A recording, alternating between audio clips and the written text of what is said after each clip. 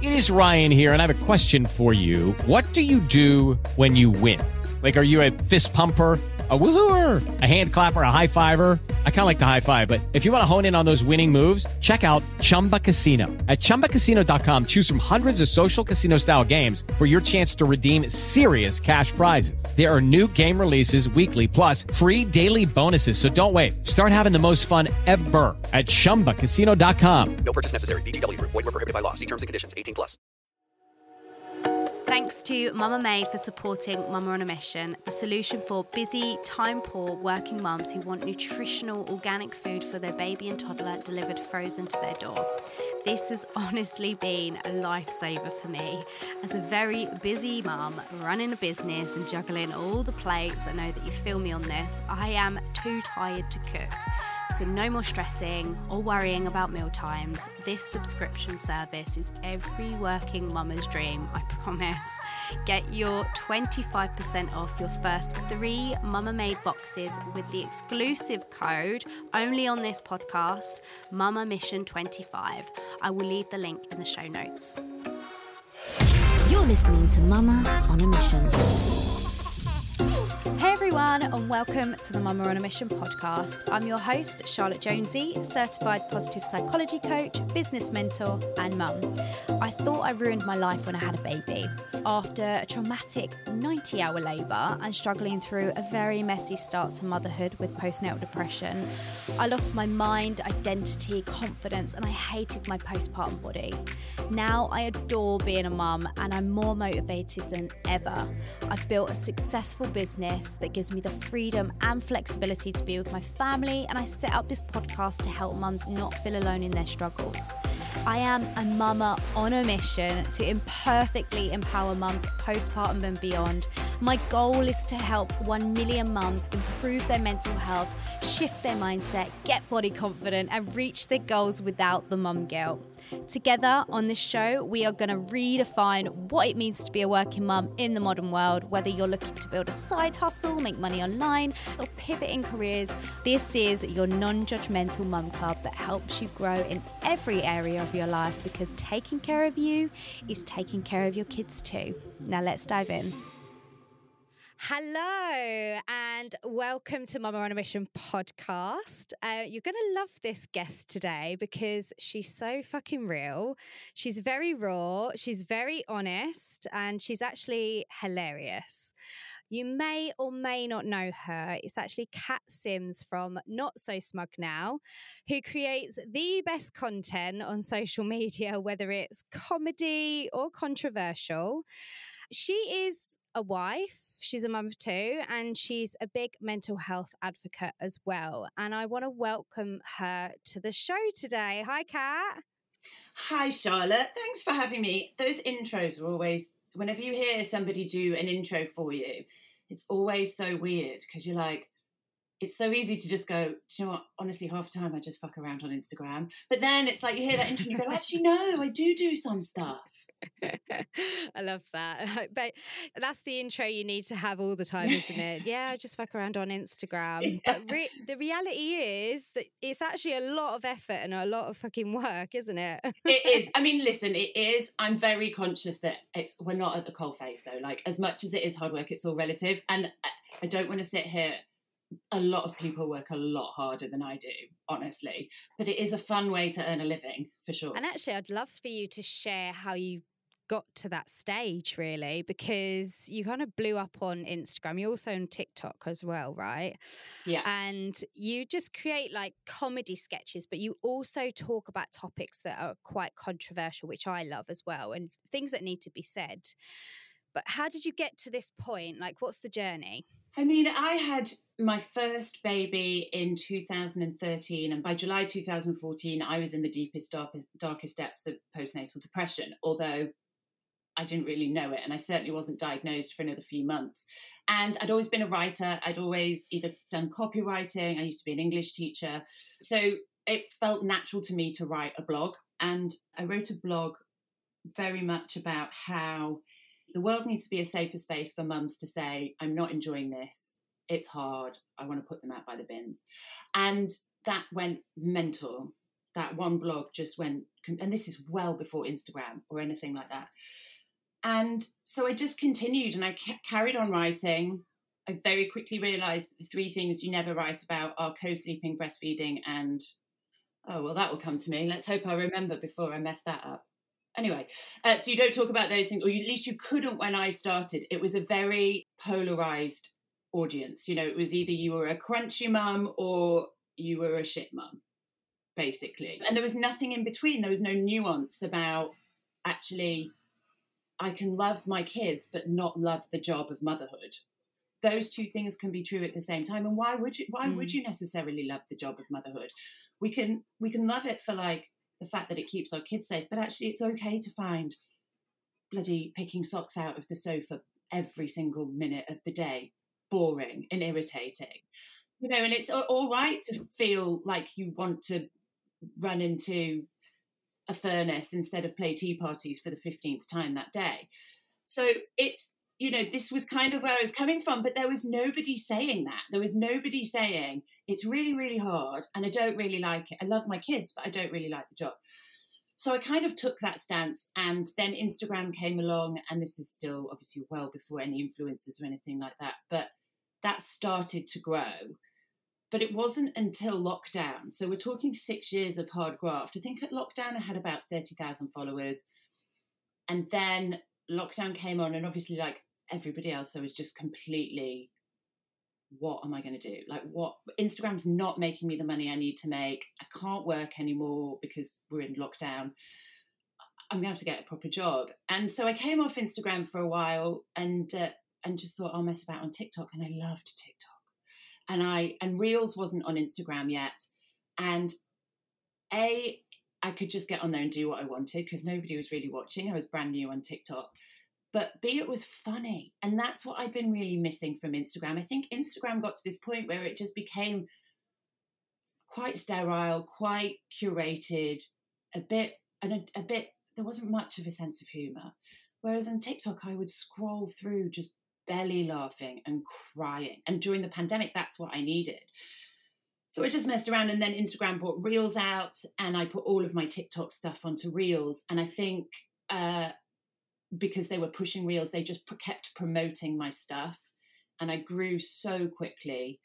And that's about where we are now. Yeah. That was probably a longer answer than you expected, wasn't it? No, it's a good answer, and I completely agree. Like, Instagram was way too curated, and thankfully that actually came out of the pandemic, didn't it? Where people were actually being a bit more like sharing their personality and being a bit more human, and actually saying, you know what, like, I don't like cooking or baking a banana cake, whatever everyone was doing in the pandemic, like banana loaf or banana bread, everyone was doing that.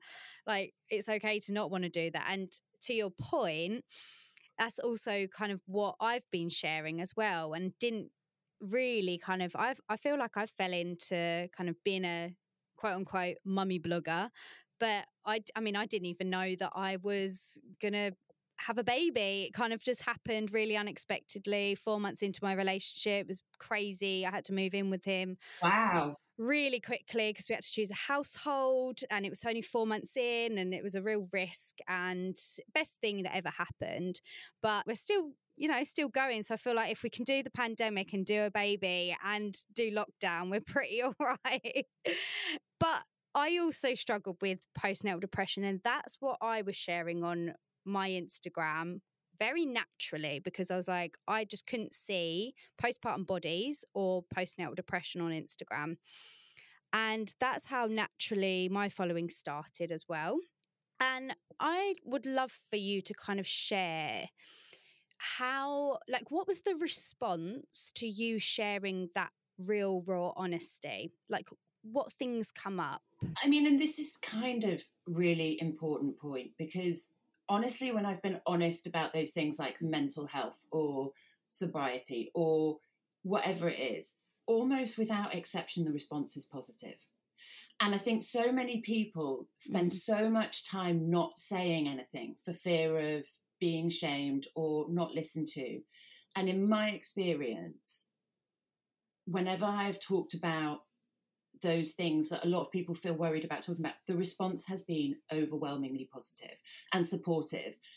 I've not had any, and I was really surprised, like when I came out as sober, and I was really surprised about the lack of judgment there. There was nothing but support. And so I think that's one of the key things I want to say in general across all of the things I do, is that I'm very comfortable talking about all of those things. And I don't know why, I don't have a boundary on that. I don't have a fear or an embarrassment or anything. And it saved my life being able to talk about those things, being able to say, I'm not right, like this postnatal depression. I thought I was just like what every new mum would be, because I'd just got a baby who doesn't sleep. So I thought, of course I'm tired and exhausted and angry and all of this stuff and depressed. Of course I am, I've got a new baby. But it was so much more than that. And, you know, when I was diagnosed, it was such a relief, because I was like, oh, I'm not a terrible mum. I'm actually ill. Who knew? But in my experience, you know, if there is anybody listening that's worried about speaking up about depression or mental health or anything, in my experience, I have never had anything but support. I mean, listen, I've had a few trolls on another website that we shall not name talk about me saying that, you know, I've come out as an alcoholic for content. Of all the things I would do for content, that's like the last thing. But other than that, generally, people are supportive and people are good and kind. And so my response has always been really positive. And that's not a selfless thing. Like, it's good for me to talk about these things because those positive, supportive responses genuinely help me. You know, so the response has always been good. And if it wasn't for people like yourself or like myself that actually don't have those boundaries, that just say, this is me and I'm going to share this because I'm being honest, then who else do people relate to? Otherwise, it is still that perfection and that perfect world that we live in, and everyone's comparing themselves to Mrs. Five Kids that keeps her house really clean and tidy and everything's perfect and like I got trolled recently, and I did an episode on this actually, which it's episode 8, I think. But I got trolled on my house being untidy. I was like, I'm a working mum. I barely get any time. And yeah, it is going to be messy. Like you were saying about picking up socks every time. Like, unless I am literally cleaning my house 24/7 with a toddler that literally picks things out of the bin of our recycling and puts it all over the place. Like, it's impossible. So don't judge someone based on it, but you need people like us, like yourself, to stand up and go, yeah, it is hard. It is like this. That's the reality. It doesn't mean that I'm less of a mum or less of a person, does it? No, and it's, you know, before I had postnatal depression, I think the only time we'd ever seen it was on soaps, you know, and that was the only people, I don't know, some soap character, maybe Stacey on EastEnders or something, had postnatal depression, and that was all I saw. So you're right, it is important that we talk about these things. And I know that a lot of what I do is just messing around on Instagram, that's fine. But actually, some of the things that I do talk about, I also know do really help some people in terms of like giving them the confidence to ask for help, or recognizing that there's something wrong when they've just kind of been ignoring it. So, you know, I'm proud of that, and I'm proud that we can talk about that stuff. And I love Instagram for that. And there's a lot of things people can say about social media, but there is also a lot of good that can happen there. It definitely is. I think social media gets such a bad stick a lot of the time, doesn't it? But actually, in the pandemic, if it wasn't for the community that I had and the mums relating to me, I would feel so alone, because it can be quite isolating as a new mum anyway. So it's really isolating. This is the thing. Like, I don't care how much family you've got around, and I didn't actually have any family around, and my husband he was home for the first month, and then he went away on tour for 7 months. So I was really on my own. But even if I hadn't have been, you can still feel incredibly isolated, because the world isn't a safe space for us as women to turn around and go, I'm finding motherhood hard. You know, and so because you don't feel like you can talk about those things, even you might be surrounded by people, but if you're miserable and you're struggling and you don't feel like you can say it, that's a really lonely place to be, and it's isolating because nobody else in your family gets it. You know, your husband doesn't get it because it's just not the same. Obviously, the kids don't get it because they're the root of all our pain. And it's, you know, and our grandparents, just everything's rose tinted glasses. So it can be so isolating. And I think that's a really important point to make to new mums. It doesn't actually matter whether you're surrounded by people. You can still feel really lonely in the job of motherhood. There's still those middle of the nights that feel like they go on forever. Nobody else is there with you. There's still the times when you're at home alone with your baby who will not stop crying. Nobody else is there with you. Like, that's hard. Yeah. What would you say to those mums that feel that isolation or that loneliness? Is there anything that you would advise to go and do? Yeah, I mean, I think you have to talk about it. And I think the first thing is talk to your partner, because I didn't talk to my husband about any of this stuff. Like, I just sort of, as I said, just like, well, this is what being a new mum's like. You don't have to be miserable as a new mum. You don't have to do it all by yourself. And not talking to my partner about that stuff caused such a rift in our marriage that we nearly divorced 4 years later, because we just never really got over that first year. And it breaks my heart to say this, but that first year of my eldest's life was the worst year of my life. Like, it was. I was mentally on the floor. It was awful. And I didn't want to admit that. I didn't want to talk about it. But when I did, finally, we got ourselves into couples therapy and this all came out. He was like, I had no idea how bad it was. And I'd never told him. I'd never said, I'm really struggling mentally. I never had any of that. So I think it's really important. Talk to your husband, say you're finding it difficult. And then the other thing I would do is look for groups. I mean, I'm in London, and I was so fortunate to find Mothers Meeting, which is founded by Jenny Scott, who is phenomenal. And basically she was like, there's a gap in the market for mums here who want more than just a dusty church hall and a soggy custard cream at playgroup. Like, they want something more. And so she created Mothers Meetings, where like she did events at Soho House that had cool speakers, and you could bring all your kids and your babies and they could all play in the middle, and we like made friends. And that saved my life, because I was like, oh, there's a little bit of me here.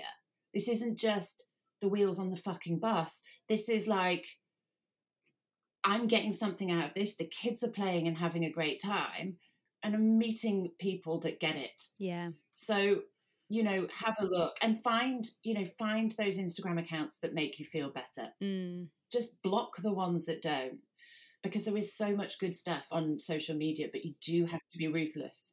Yeah, I love those 3 points. So you have to have an open dialogue, whether that's with your partner or whether that's with your mum or with somebody. Just have that open dialogue. Like, don't sit in it yourself. 2, look for groups like Mothers Meetings. I've never heard of Mothers Meetings, so I'm going to have a look at that. And find your tribe, find people that you connect with, who you relate to, and get rid of anyone that makes you feel inferior, because you can curate your content, can't you? You can. And also remember that you're the one making yourself feel inferior. And I know that feels really counterintuitive, but essentially you can only control your reactions to something. Mm-hmm. And if you're looking at something that makes you feel crappy, it's really important to question why that's making you feel that, because it's all right for that person to have a perfect life. I mean, it's irritating, but that's fine. They can put what they like on the internet. So why is it bothering you so much? Yeah. Talk about those things. Yeah, I completely agree, actually. And this comes back to the comparison trap, really, doesn't it? And I actually say, celebrate that person, like flip it, actually celebrate what they've achieved and what they've done, but then look inwards and say, why is that triggering you? Because there's something within you. So maybe it is that you need to take action on something that's making you feel like shit. So if it is, you think she's got the perfect house, the perfect everything, and you don't, okay, well, why is that triggering you? Like, what do you need to do? Because it's all within us at the end of the day, isn't it? I want to just go back to you mentioning that you had couples therapy, because in motherhood, parenting, it's really, really challenging. It's a challenging process, full stop, isn't it, with your partner?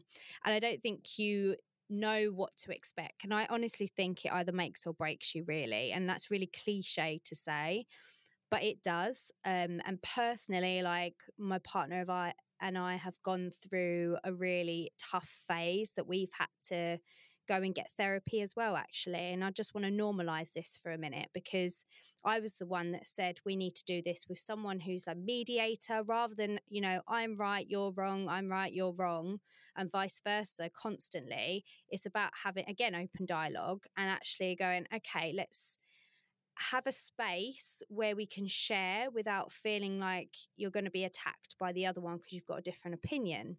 So I'd love to know what your experience is and what you've learned and how that's really helped your relationship and what the struggles were. So the struggles were, again, it all rooted from that first year, but that first year triggered quite a lot of childhood stuff for both of us. All of this is only understood since we came through therapy. But there was so much resentment at the end of that first year that we never talked about. I felt left alone. Whenever he came home, he was so good and he would just take the baby.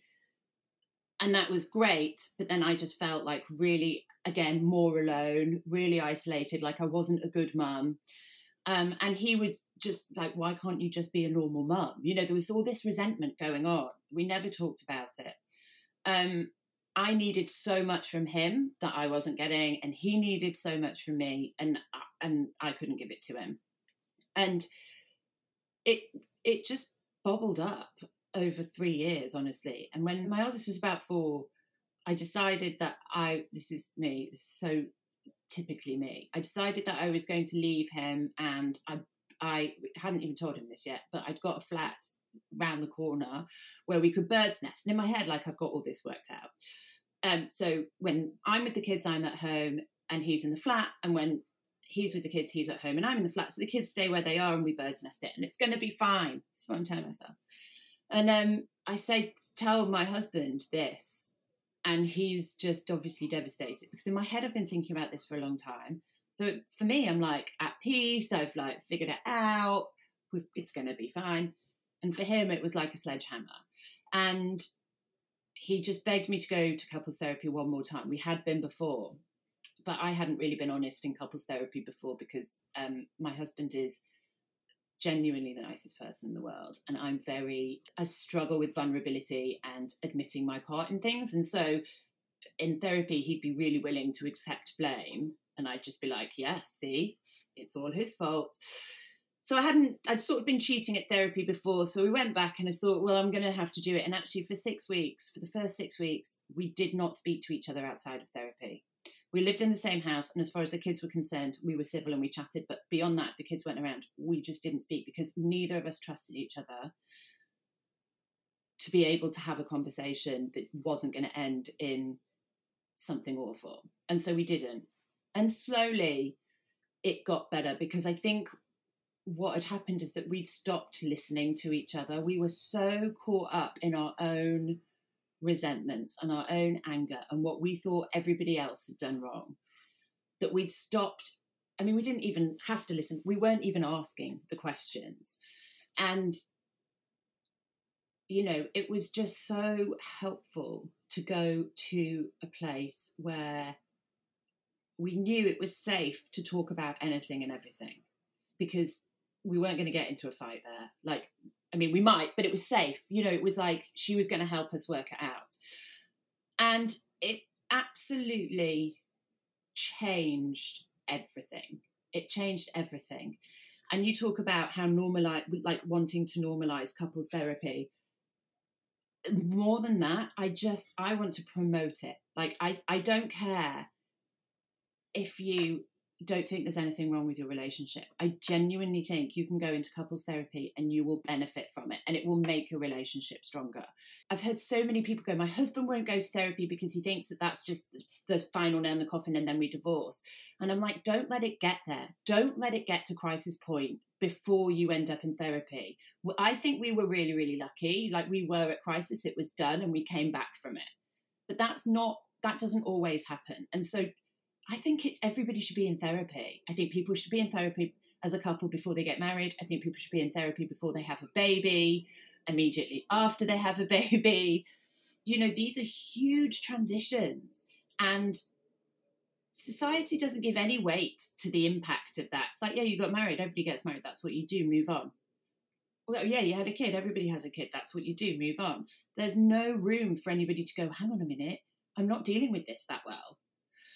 So, yeah, couples therapy was absolutely the best thing that we have ever done. And our relationship now, we've been married nearly 11 years, actually. Our relationship now is so... Now I get what marriage is. Now I get what it is. I had absolutely no idea what marriage was when I walked down the aisle. Absolutely no idea. Nothing. And now I'm like, no, now I get it. That's so interesting to hear that, because, like, I guess we only get what marriage is from what we're told or what society says it is. And what we see. Yeah, which is mostly on the TV or on films, and it's idolised. Or your own parents. True. Yeah, and your own parents. Like, my parents are great. Would I say that they've got the happiest marriage? No. Do I think that, and this sounds really obnoxious, and my mum would probably give me a boxing around the ears for it, but, like, do I think that I know more about how to manage a successful marriage? Do I think our communication is better than my parents? Like, we broke the cycle. Like, we were in that relationship where, you know, that way that, I don't know if your mum's like this or your parents like this, but my mum was always a bit snarky to my dad. Like, that was her love language, always like, oh, for goodness sake, Chris, you know, oh God, I mean, I don't know, I've been married to him 20 years, you'd get less for murder, oh, I don't even, you know, all of that stuff. And it all sounds jokey and fun, but actually there's no real communication or love. Like, every time she says something like that, there's a teeny tiny resentment that's building up that she's just sort of brushing off with a joke. And, you know, they have been married now for 45 years or something. I mean, they're together, they always will be. But it makes me grateful that I was able to shift my relationship and my view of what a marriage was from that to what I have now, which, you know, is basically, the key takeaways were, you're not bearing each other in mind, which was such a good way to say it. She used to say, you just didn't feel kept in mind. And I was like, that's exactly it. It's not like I want him, you know, to do everything, but I want him to recognise that I'm doing those things. You know, it's that kind of thing. Just didn't feel kept in mind. And you have to learn to take responsibility for your own shit, which I really didn't like to do. And I'm still not great at it. But you're learning and you're evolving. And that's the key thing, isn't it? Like, you should always be, as an individual, evolving as a person. Like, we don't want to be stuck or stagnant, because it's actually not good for us psychologically. We should feel like we are progressing, and that is also a key thing to say. But one of the things that come out with what you were just saying is, like, support, just having that support, whether it is, you know, postpartum, prenatal, or with your partner, or with friendships, because they change and they shift and move, or navigating moving house, like, whatever it is, just saying, okay, we have a support system in hand, rather than it being tarnished with this really bad stigma attached to it, that all, like, things are really bad, like if you're going to couples therapy. No, we've just realised actually that we're not communicating in the best way, and actually we just need a little bit of support just to help us through that. And that's okay. And it's help. Like, you can't see the wood for the trees, right? That's the thing. You get so into this relationship that it's impossible for you to look at it objectively, and you need an objective set of eyes. But also, the tiniest little tweaks. It wasn't like we went in there and she revealed a whole load of stuff that we'd never even thought of before. It was just tiny tweaks that she gave us. And the work was in us practicing those rather than reacting all the time. The work was in us building those muscles of using those tiny tweaks instead of losing our shit. So it was really essential because I hadn't seen that in my mum and dad's relationship. Jimmy hadn't seen it it hadn't been modeled to us. And so now I hope, I was going to say now I see, I know that Jimmy's parents weren't very demonstrative to each other. Mine weren't really. And now I'm like constantly, I want the girls to see us hugging and kissing and all of that stuff, because that is what love is. And that is, I want them to see us having a disagreement and then coming back to it and going, hang on a minute, my part in it was this and I'm really sorry. Because that's modeling good behavior, basically. And that's what I want them to do. That's exactly what I said to my partner yesterday, is that it's not that I don't want my little boy to not see us fight, because we're going to get into disagreements, but it's actually how we come back from that and how we resolve it and find a solution, rather than going rah and just like you were saying, reacting to each other. Yeah. And it's the same when you have a fight with the kids as well. Like, it's the same when you lose your shit with the kids, right? Because we all do. And I don't care who you are, eventually there isn't a human on the planet that can keep their patience when you've asked 511 billion times for them to put their shoes on and they're still picking their nose and poking the cat. Every parent's going to lose their shit. That isn't a bad thing. Like, I think we can all distinguish between like healthy pissed offness and anger and rage that is unhealthy. But if you're like healthily and quite rightly irritated and you lose your shit, that's not a bad thing. What's really important is the repair. So going back to your kid and going, listen, I lost my temper and I shouldn't have. That wasn't the best way to deal with this, and I'm sorry for that. Really modeling that stuff. Because I don't know about you, but my mum, I love her to bits. I don't think I've ever heard her say sorry. And that really is important to hear. Yeah, definitely. And actually, the older generations just don't know how to manage their emotions. They've never been taught either. So it's been conditioning after conditioning. And actually, I feel like it's only our generation and the younger that are now understanding that actually you don't have to keep going on with these cycles. Like, I notice behavior that is from my parent, my mum, and my reactiveness. I go from 0 to 100 very quickly, and that's always the way that she's been. So it's learnt behavior, and it's now understanding, okay, I can recognize it, I have self-awareness, and I do have the tools to actually either calm myself down or release that energy. Because this is another thing, like when you have like a trauma response or you're feeling triggered, we are taught at the moment to like calm down and breathe. And actually, in those moments, you can't always do that.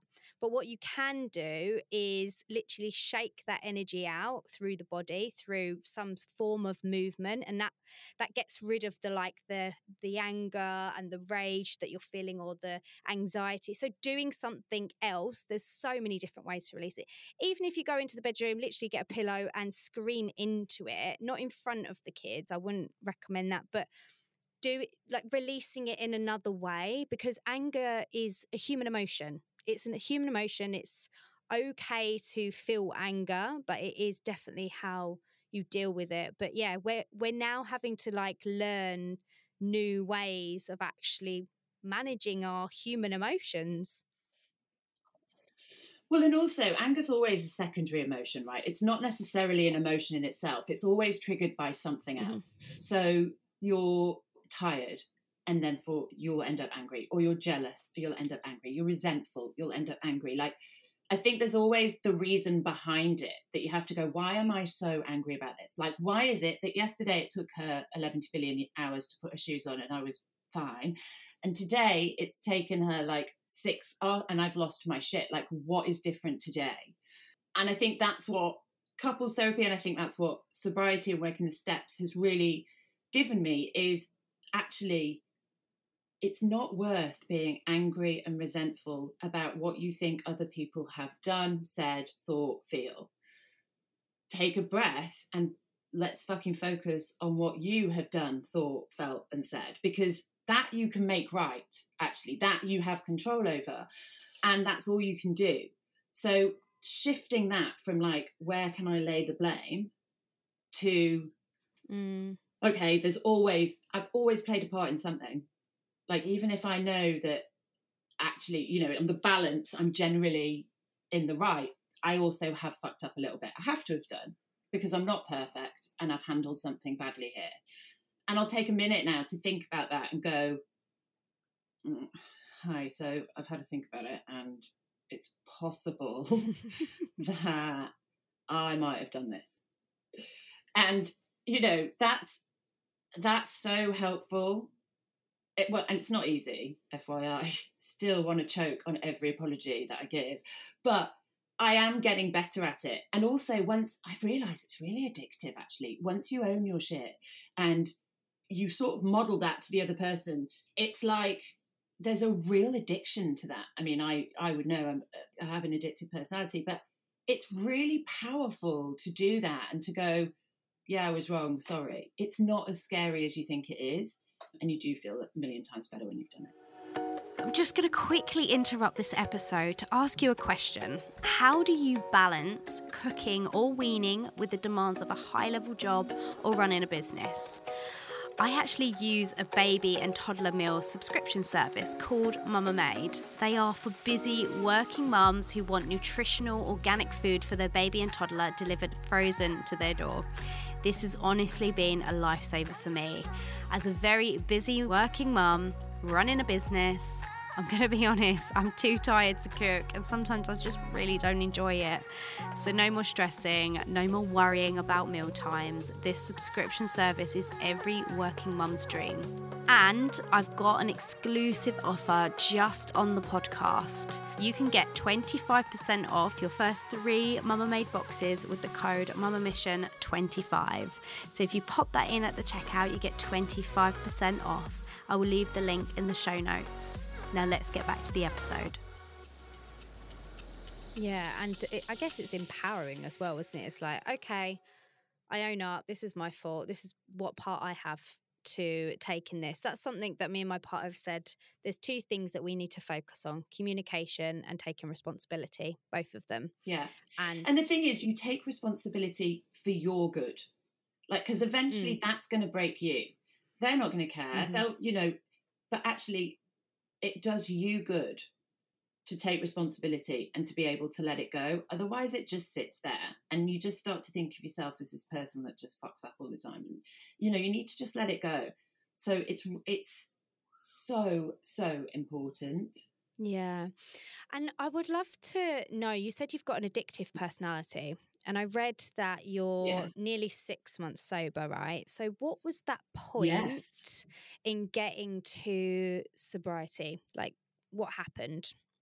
It has been a long journey. I was a very, very functioning alcoholic and addict, very functioning. I mean, I was the life and soul of the party. I wasn't a miserable drunk. I always had fun. I was silly, but I never stopped. Once I started, I never stopped.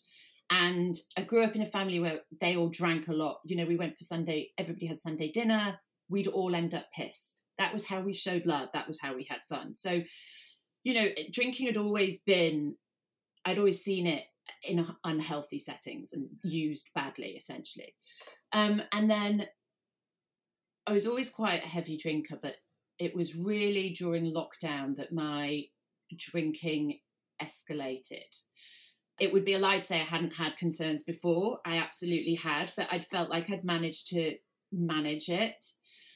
But then during lockdown, it really ramped up a bit. And again, still functioning, but never drinking during the morning, never hiding alcohol around the house, none of that. You know, I'm an alcoholic, and one of the things I talk about a lot is that an alcoholic doesn't look a certain way. And I think it took me a long time to get that and to understand that I could be an alcoholic without this stereotypical checklist of like hiding vodka bottles in the laundry. That isn't necessary. And I got myself into a couple of really bad scrapes throughout the years when I was really drunk or blackout drunk. And funnily enough, that hadn't necessarily been enough to get me into the rooms, into AA, but it was 6 months ago when I was having to look after my mum and my dad, because my dad had a knee operation, my mum has Parkinson's. So I was going up and down between London and Devon all the time. I was exhausted. I was spread so thin, and I was falling through the cracks in terms of my drinking, because Jimmy didn't know how much I was drinking because I was always in Devon. They didn't know how much I was drinking because I was backwards and forwards all the time. And it was getting bad. Like, I was probably doing 2 bottles of wine a night. And funnily enough, my tolerance was high. Like, I was like, well, I can do 2 bottles of wine. But I was waking up at 4 o'clock every morning with anxiety attacks. And I've had loads of them throughout my life, but they're so scary. And even though arguably worse things had happened to me because of drink in previous times, it was these panic attacks that really got me, because I kept waking up. I was exhausted. The anxiety was almost unmanageable. And I was like, how am I going to look after my family, my parents, myself, if this is what's happening to me every night? Like, this isn't normal, and it had moved into drugs as well. There was all sorts of things, and it's a progressive disease. It's not, you don't get to a certain level of alcoholism and then just stay there. Mine slowly progressed, but it was progressing. And if I didn't stop, I knew it was going to progress further and probably faster. So, I just made the decision to go to an AA meeting, and my husband came with me. It was a Zoom meeting. So I was like, you have to be in the room with me, because he's in a fellowship, so he knows the format. And I made him lie on the bed. I've got the bed here that you can't see on the camera. So I made him lie on the bed and just like be there. And that was a game changer, because I walked into that room, and do you know what alcoholics look like? They don't look like old men who live on park benches, which is genuinely what I thought I was walking into. I thought it would be a grotty, dirty, miserable experience. They were young people, old people, women like me, mothers, so many middle-aged. Oh God, are we middle-aged? Am I middle-aged? I'm 40. I mean, my age. Women talking so openly and honestly about their experiences. And, in a world where there are very few safe places, to be open and honest without shame or judgment, that is such a gift. It's such a gift to me, especially because I work so much on Instagram. Everything's so out there. To have a space where I know no matter what I say, it's fine. It's safe and it's not judged. And actually, no matter how bad it is, and I've done some shitty things, no matter how bad it is, somebody's gets it, somebody's done it as well, or worse, So it's been a game changer, really, because it's not just been about giving up alcohol. It's actually been about, working the steps, going through that process of really unpicking why I drink, why I'm angry, why I'm resentful. And it's a very spiritual program. I'm not a Christian. I talk a lot about God, but God isn't. They ask you to use God in the way that you understand it, just a higher power vibe. And it's been an absolute fucking game changer. Why did you drink? Well, I drank because I spent my whole life thinking that I was feeling alone, right? I'm essentially an only child. I do have half brothers and sisters from previous marriages of my parents, but they never lived with us. So essentially an only child. And I think I grew up feeling like I was always on my own. Never had a buddy. I never had a sister or somebody who I knew would stand up for me. And so there was a real self-reliance thing. I think I loved my mum. She drank alcoholically for a while. I also really enjoy drinking. And I know that this is something that I had a lot of fun drinking. I had a lot of fun drinking. I don't look back on all of it. What did it give you? It gave me confidence. I would walk into a room. I was a chameleon. I could walk into a room and I could be whatever that room needed me to be. I could adjust immediately, and booze allowed me to do that. It gave me the confidence to shed off that self-doubt of, you have no idea who the fuck you are, what you think, feel, or like, and just go in and be exactly who they needed me to be. And I would be funny and outrageous and, the life and soul. And that was all fine, except that when you come home, like, where's the real you? Like, I just changed all the time. And it was exhausting and mentally draining. And I felt like I couldn't do anything social without a drink. In fact, I never did anything social without a drink. And I never just had one glass of wine in a million. People used to go out for dinner with me and they'd get up and they'd leave half a glass of wine. And I'd be like, what are you doing? Like, how can you do that? How can you leave half a glass of wine? It blows my mind that is how some people can drink. I didn't drink necessarily every day. I mean, most days. I didn't, but when I did drink, there was no way, if I opened a bottle of wine, there was no way that whole bottle wasn't going. And once that bottle had gone, I'd almost certainly Deliveroo for another.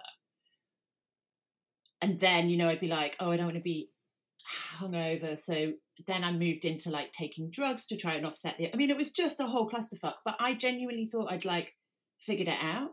I was like, this is great. You know, I want to drink more and I don't want to black out. So I'll do this as well. That'll mean that I can drink more and I'm not going to black out, but then I'm not going to sleep. So I'll take a Xanax. Oh, fine, sorted. Genuinely thought I'd got the world figured out. And I look back on it and I go... Literally collateral damage, isn't it? Yeah. And it's just a knock-on effect. And like you said, the more and more you do it, the more it just becomes normal for you and then it becomes habitual as well. I mean, just listening to you, it's like alcohol become your comfort blanket. It become your way of trying to be confident when you weren't internally. So rather than working on what's going wrong, you just masked it and that gave you the confidence. So then now what's changed? Because what about your confidence? How do you feel in social situations now? Well, it wasn't easy at first. That was, in fact, I had lunch with a friend and she was like, what was the scariest thing? Like not knowing who you were without alcohol, or I can't actually remember the second thing, but because it was the first thing, the scariest thing was, who the fuck am I without alcohol? You know, I'm a good time. I was never an angry, cross, contentious, argumentative drunk. I didn't cry. I was a good fucking time. And so it was really hard for me at first. And I remember the first dinner I went to with a really good friend of mine and two people, friends of hers that I'd not met before. One I had met, but I'd been absolutely shit-faced, so let's say I hadn't met them. And the panic I had about that event, you know, I ordered an outfit because I thought, listen, if I can't drink, at least I'm going to look fucking fabulous. I missed the delivery. DPD came, I was out. You should have heard me on the phone to DPD. I was despicable. I was horrendous. She was like, you weren't in. I was like, how do you know? And it wasn't anything to do with her. It wasn't anything. I was just losing my shit. I just didn't feel safe in this. I was like panicking. Anyway, I went, and did I love the night? No. Did I get through it without drinking? Yes.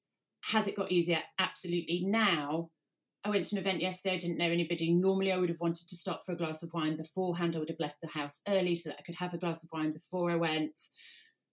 And I walked in and I was like, I feel good about this. Like, I'm doing the work. I know that person that was fun and a good time is still there. It's just I have to find another way to activate her that isn't substance abuse. So it does get easier. And, you know, the thought of my life without alcohol now is, it's, of course, there's still moments where I go, oh, you're not really an alcoholic, like you can have a drink. And then I go, well, if I wasn't an alcoholic, I probably wouldn't have a voice telling me I wasn't an alcoholic and I could have a drink. Like, people who aren't alcoholics don't have that voice. So it's good and I'm at peace with it. And I think, you know, I've never heard of anybody that gave up booze and said, oh, my life's worse now. That doesn't happen. So I feel like it's the right thing. And it's, you know, it's not always easy and there's still tough days, but I'm in a program. I've got a great sponsor, you know, and I'm doing the work, and that's helping not just me not be an alcoholic, but it's helping me be a better person. And that's really fucking cool. Yeah, and just from like a personal perspective, so my mum was an alcoholic growing up, so I lived in AA groups, like that's what I used to go to after school with her and things like that. And the transformation in her as a person, I mean, she's like, what, 17 years or something sober now. But the transformation in her is incredible. Like it, and also she used confidence as a, well, sorry, it masked her real person. She's quite an insecure person naturally, and she's had to build that up and do things outside of her comfort zone. And now, obviously, you know, she will be in social situations where people are drinking, and she can do that without it being triggering as well, which is really amazing. So you're on such an incredible journey. You learn so much about yourself as well. And yeah, it can just be the best thing for you, your family. But I also want to know something that's come up. Like, I know you said the anxiety attacks were obviously the thing that kind of changed it for you, but was it just the anxiety attacks, or was there anything that was like a pivotal moment where you're like, I can't do this anymore because it's affecting other people? Yeah, I mean, I have war stories. They're not great. The some that I could share, I mean, I remember I was sexually attacked in Blackout by a man I was supposed to be working with.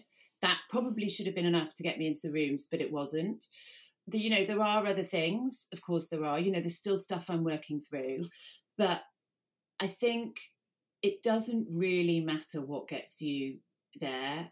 It's about how you work when you get there. And like, I could have walked into those rooms and not been ready, but I wasn't ready after that attack, but I was ready after those panic attacks. There's no rhyme or reason to it. It doesn't make any sense. But that was the thing. And I think, being older helps. Also, I've really partied. Like I've worked in the music industry for a long time. I partied. Like I have really gone for it. And I didn't just go out and come home at like 2. Like if I went out, I was home at 8 the next morning. Like I feel like I've really done it. And as cute, and for me, it's just not cute. It's not a cute look for me at 40 with 2 kids to be so hungover that I can't get out of bed to take them to the park. Or, and I've just remembered this. Here's me saying something in public that I haven't really thought through. But like, or going out all night when we had, when Jimmy was going out all night, coming back, him having to leave to go and tour, me not having any sleep and having to like take the kids to the park. Like, let me tell you, that is not a fun experience. Oh, no. Just being hungover, full stop, with children is an absolute killer. Oh, it's all awful. It's all awful. And so, as a mum, I'm a better mum sober. They never saw me shit-faced. I mean, they saw me drinking and they saw me probably a bit drunk, but they never saw me like passed out or vomiting or anything like that. But they did see me not being able to get out of bed because I was too hungover to go to a birthday party or to take them to the park or, any of those things. So and I'm much more patient. I've got more time. I like myself more, so I'm nicer to other people. The rage has gone. Like I still get angry and I still shout, but the rage, that white hot rage that just used to come over me, that's gone. So yeah, I'm really, it's sort of cliche, it's a day at a time stuff, but I am so grateful to be an alcoholic, if that makes any sense. I'm so grateful that it got me here to this place where I'm learning so much about myself and being a better person. Oh, I love it. I love hearing this because it's so positive. And actually, you've done so much and you've just released a book as well, haven't you? Oh, yeah, that little thing. Excuse me while I get a prop. Oh, hi. Here she is. I love it. And you've got like a baby's vest on there as well. So tell us what it's about. Yeah. So basically, it's called The First Time You Smiled, or Was It Just Wind? And I've worked with HarperCollins. They got in touch with me and said, we really want to do this and we think you're the right person to do it. And basically there's no record journal. Those baby journals where it's like first tooth, first whatever. There isn't. Really twee, pastel-y, full of bunnies, or really boring. And also, none of them are inclusive. Not one baby record journal book is inclusive. So it always assumes that a man and a woman put a penis in a vagina and had a baby. And actually, there are so many ways that people can have babies and make a family that I was like, it has to be. We cannot make that assumption. And so however you came about becoming a parent, it's got space for you. So for example, there's no family tree in there, but there's like your village. So you can put whoever you want in there as terms of the people that help you bring up your kids and are your support system. And it's really parent centric as well. I wanted it, yes, of course you can hand it down to the kids if you want to, but actually, you know, for the first few months, there's lots in there that I wish I'd been able to read that's spoken to the parents about what's normal, what's not, you know, empowering them to make their decisions. And, you know, so I'm really proud of it. And it's out on June the 23rd, but you can pre-order it now. And that's from Amazon, right? You can pre-order it. Yes, pre-order it from Amazon. Yes, it is. It won't be in any other stores until after June 23rd. So right now it's just Amazon, but then it'll be other places. Amazing. Oh, congratulations on, you know, getting a book out there. That's such an achievement, honestly. But you know what? Listen, just before we do that, it's not like I've written a whole like chapter book. It is like, you know, there's lots of gaps and things. But I did come up with all the ideas of like things. There's things like ridiculous things in there, like parent bingo. You know, where like you say to yourself, I'm never going to say those things. And then you always do. So like, do I need to call Father Christmas? Or, you know, money doesn't grow on trees. All those things that you swear you're never going to say. So we've got parent bingo in there that like you can cross off when you say them. But yeah, it's fun, but it's supportive. And it also is a lovely place to record those things that you want to remember. And actually, I had like a pregnancy diary, which I recorded everything. And it was the best thing that I ever did. And actually, I regret not doing it postpartum. I mean, it was because I had postnatal depression, was not in a place to do any, I wouldn't even want to read that back, I don't think. But the prenatal side, so having something to journal, because you move on so quickly and things happen so fast, especially as they grow up, that you don't record it and you can't keep everything in your brain. No way. Like the brain can't, it's a filing system, isn't it? It might try and remember and you find that file, but it's really nice to, record everything. So I think you're right. And I just want. And you can, with this, you can record the normal stuff, the day they first walked and got the first tooth and all the rest of it. But also you can record those things that you're actually going to talk about later in life. Nobody's going to sit around dinner party when you're doing your speech for your kid's wedding, talk about the day they first walked. You're going to talk about the time they cut their own hair and destroyed your Charlotte Tilbury lipstick by rubbing it into your Egyptian cotton sheets, which, by the way, is a real thing that happened to me. That's the thing that you can talk about. So it's that you can talk about the first time you had to parent hungover and she was a nightmare. Those are the things. So there's things in there that, you know, you wouldn't necessarily find in other books, but I think are the things that you do want to remember as well. And just going back to the inclusive, because that is so important and that's something that really does need to be addressed just in general, really, doesn't it? I mean, I sometimes have to say to myself, okay, I mean, I talk to mothers all the time. That's kind of my niche. That's my audience. That's who I speak to. But at the same time, I'm all about inclusivity and making sure that everyone feels that they are being represented. So just even this is like, I always like to think of it, anything like this is like a pebble in the big kind of water. And we just need more and more pebbles to make this. I don't know what I'm trying to say here. Do you know, like, we just need to talk about these things, like, and it's just such an important topic. Well, we need to make people feel, and also people who do fall into that, like, man, woman, hetero, cis, like, they still find it really hard and they're still really isolated. So just imagine if you don't fall into that and you're not even really recognised or acknowledged very much by health departments or books or movie, anything, the isolation must be crippling.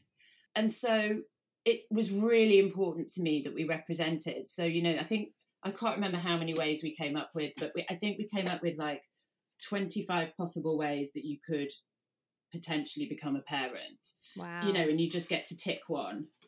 So, you know, however it looks. And it's just really important to me that it was a book that anybody could use and get something from. And would you like to write another one? Because usually people don't just do one, they end up doing more and then more. I know. I would like to write another. I mean, I'm a writer by trade. That's my thing. Like, so yes, I would like to. I've pitched a couple of ideas. Who knows? obviously HarperCollins like, well, we have to wait and see how the first one goes. But my ADHD brain's like, no, but let's do this now. But yeah, I'd like to, definitely. And what would it be? Would it be more of a novel, or would it be something else, or would it be like? I think. What would you love to do? I mean, it really depends. I'd love to write more. I'd like it to be a book. I'd love to write a memoir kind of based on the sobriety things. I know there's a lot of quit lit out there, but I would like to kind of perhaps explore that. That comes with it a whole load of stuff, obviously, because you have to talk about everything, and that's not always just your story. It's lots of other people's stories. But also maybe I was thinking it would be cool to do like some sort of like daily reflections for parents. So like a book that's got 365 tiny like essays or something that is just like, today you read this. And that, just because I don't think we have time to read a book or a novel when you've got a new baby. But in that first year, just to get you through those first, just to make you feel seen, to make you feel like you're not the only one. I think something like that. But who knows? It won't happen unless the first book sells really well. So everybody needs to go and order it now. So in the show notes, I'm going to leave the link. You can pre-order it now. Kat, you've been amazing. Thank you so much for being such an incredible guest. Tell everyone where they can find you. So I am on Instagram as @NotSoSmugNow. On TikTok it's the same, @NotSoSmugNow. And if you go to I love how I just said www. Like everybody doesn't know that that's what happens. So if you go to not so, I think you should say https and colon. If you go to notsosmugnow.com, you can read my blog, and there's the letter I send out twice a week on a Tuesday and a Friday that's not sales or anything. It's just like, here's a vibe for you today, basically. So you can sign up there. Oh. Amazing. And also, just before we log off, I'd love to know, where does the name come from, Not So Smug Now? So I was definitely one of those parents when I was pregnant. I was like, they're going to have wooden toys, and they're going to eat organic food, and we're going to play with crystals, and I'm going to make them learn Mandarin and sign language, and we'll use cloth nappies. And then, obviously, the baby came, and I was like, here's a dummy. Where's the formula? Somebody get me some gin. And I was like, I am not so smug now. Like that, I have learnt my lesson. It's amazing. I love it. Okay. Thank you. Thank you. Thank you so much for having me, Charlotte. Thank you so much for listening to this episode. If you enjoyed it, I would love it if you would subscribe and leave me a review and tell me what you loved about the episode, because this helps more mums.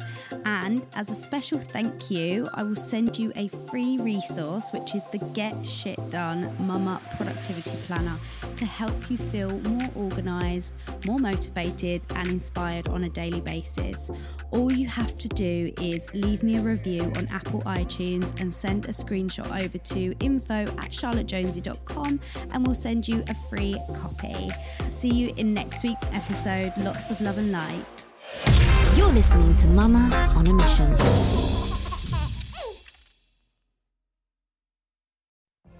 What if you could have a career where the opportunities are as vast as our nation, where it's not about mission statements, but a shared mission?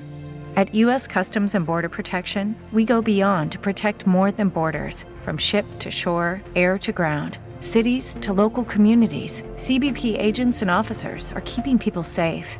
Join U.S. Customs and Border Protection and go beyond for something far greater than yourself. Learn more at cbp.gov/careers.